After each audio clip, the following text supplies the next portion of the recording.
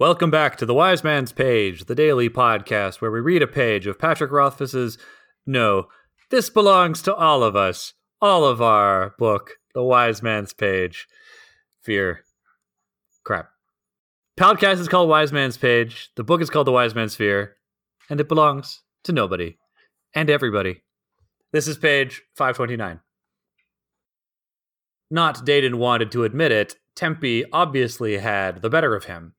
I guessed the Adem reputation was more than just empty air. Martin watched Tempe return to his seat.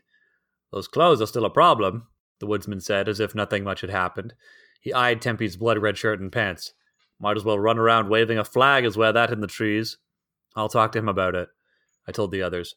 If Tempe was self-conscious about his Aturan, I guessed our conversation would go more smoothly without an audience. And I'll work out what he'll do if he runs into them. You three can go settle in and get dinner started. The three of them scattered off, looking to claim the prime places for their bedrolls. Tempe watched them go, then turned back to look at me. He glanced down at the ground and took a small shuffling step away. Tempe, he cocked his head and looked at me. We need to talk about your clothing. It happened again as soon as I started to talk. His attention slowly slid away from me, his eyes drifting down and to the side, as if he couldn't be bothered to actually listen, as if he were a sulky child. I don't need to tell you how infuriating it is to try and have a discussion with a person who won't look you in the eye. Still, I didn't have the luxury of taking offense or putting off this talk. I'd already delayed this conversation too long. Tempe, I fought the urge to snap my fingers in order to draw his attention back to me.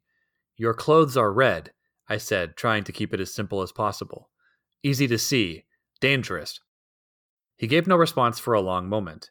Then his pale eyes darted up to mine and he nodded, a simple bob of the head. I began to have a horrible suspicion that he might not actually understand what it was we were doing out here in the Eld. Tempe, you know what we are doing out here in the forest. Tempe's eyes moved to my rough sketch in the dirt, then back up at me. He shrugged and made a vague gesture with both hands. What is many but not all? At first I thought he was asking some strange philosophical question, then I realized he was asking for a word. I held up my hand and grabbed 2 of my fingers. Some? I grabbed 3 fingers. Most? Tempe watched my hands intently, nodding. Most, he said, fidgeting. I know most. Talk is fast. We are looking for men.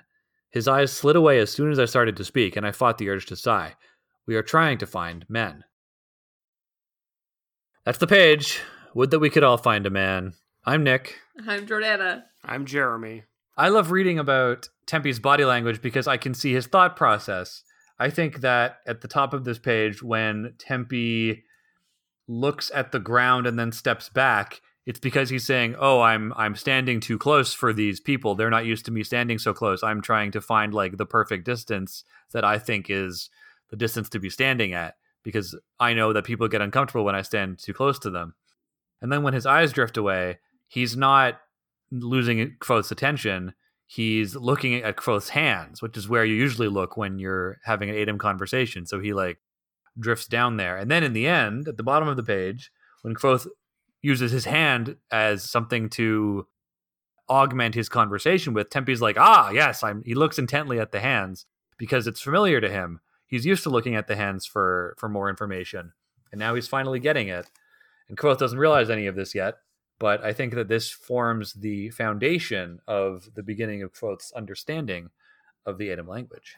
I wondered if, because he says Tempe's attention slides away and down and to the side. And I wonder if it was just an indication that, like, to the Adem, like, looking in someone's eyes is rude when you talk to them. Like, that's, like, too intense. And so it's polite to, like, look away. Maybe, I mean, I can see why you want him to be looking at Kvothe's hands, and I agree that makes sense. But if he's looking down and to the side, he's probably not looking at Kvothe's hands because that's not where Kvothe's hands would be. You know what I mean? I mean, when you're standing with your arms relaxed, where are they? Where are your hands? They're at your sides. Uh-huh. And which direction are they? Are they up or down? Yeah, but Tempe's not looking at Kvothe's sides, which would mean that he's looking at Kvothe and down. He's looking down and to his right, which would be away from Kvothe and thus not looking at his You don't hand. know that. He's just looking down and to the side, which is where the hands go. When I hear down and to the side, I hear your head is tilted at a 45-degree angle away from true and down, which is not looking at the hands. You all heard it here first. Jeremy is running up the red flag. The red flag of no quarter. Do you think there's any connection between the Adem and looking at hands and like how Kvothe looks at his hands sometimes? Yes. I think it's more thematic than anything else, but I think that there is an importance in power or meaning imbued in hands, the magic that comes from hands and gesture and language. I think it's all tied into this book. I don't think it's as specific as Kvothe is like looking for words in his hands in Adem, but I do think that an ongoing through line throughout this book is the significance of hands and the inability or the ability to do things through hands, the importance of Kvothe's hands. He swears by his good hands. So I think it's more of a thematic importance than anything else, but I do think it's related, Jordana. Cool. Oh, that sounds like I've bested both of my foes. Jeremy, I was going to say, I'm pretty sure I'm out of things. And I think that Nick covered it. The chamber is empty. Therefore, I have become the victor of this podcast. As we all know, it is the goal of every podcaster to become the sole remaining podcaster, the victor of each episode. So I think we can chalk this one up as another Nick victory, a Nicktory, if you like. I mean, if winning is that important to you, sure.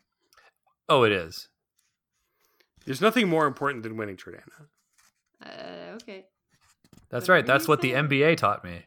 That's what I learned in business school. Oh, for a second I thought you said NBA as in N as in Norman. And I was like, since when did you play basketball? Yeah, also the NBA. I've seen Nike ads. I know how important winning is. To be fair, I'm sure that there is no NBA coach in history who have said, guys, I don't care if we win or lose. I just want you to go out there and have fun. You know, like, I don't think that's ever happened. Not even in Space Jam, a movie about cartoons. Well, with that chirping, I suppose we'll have to leave it until tomorrow's page. The Wind. Wind.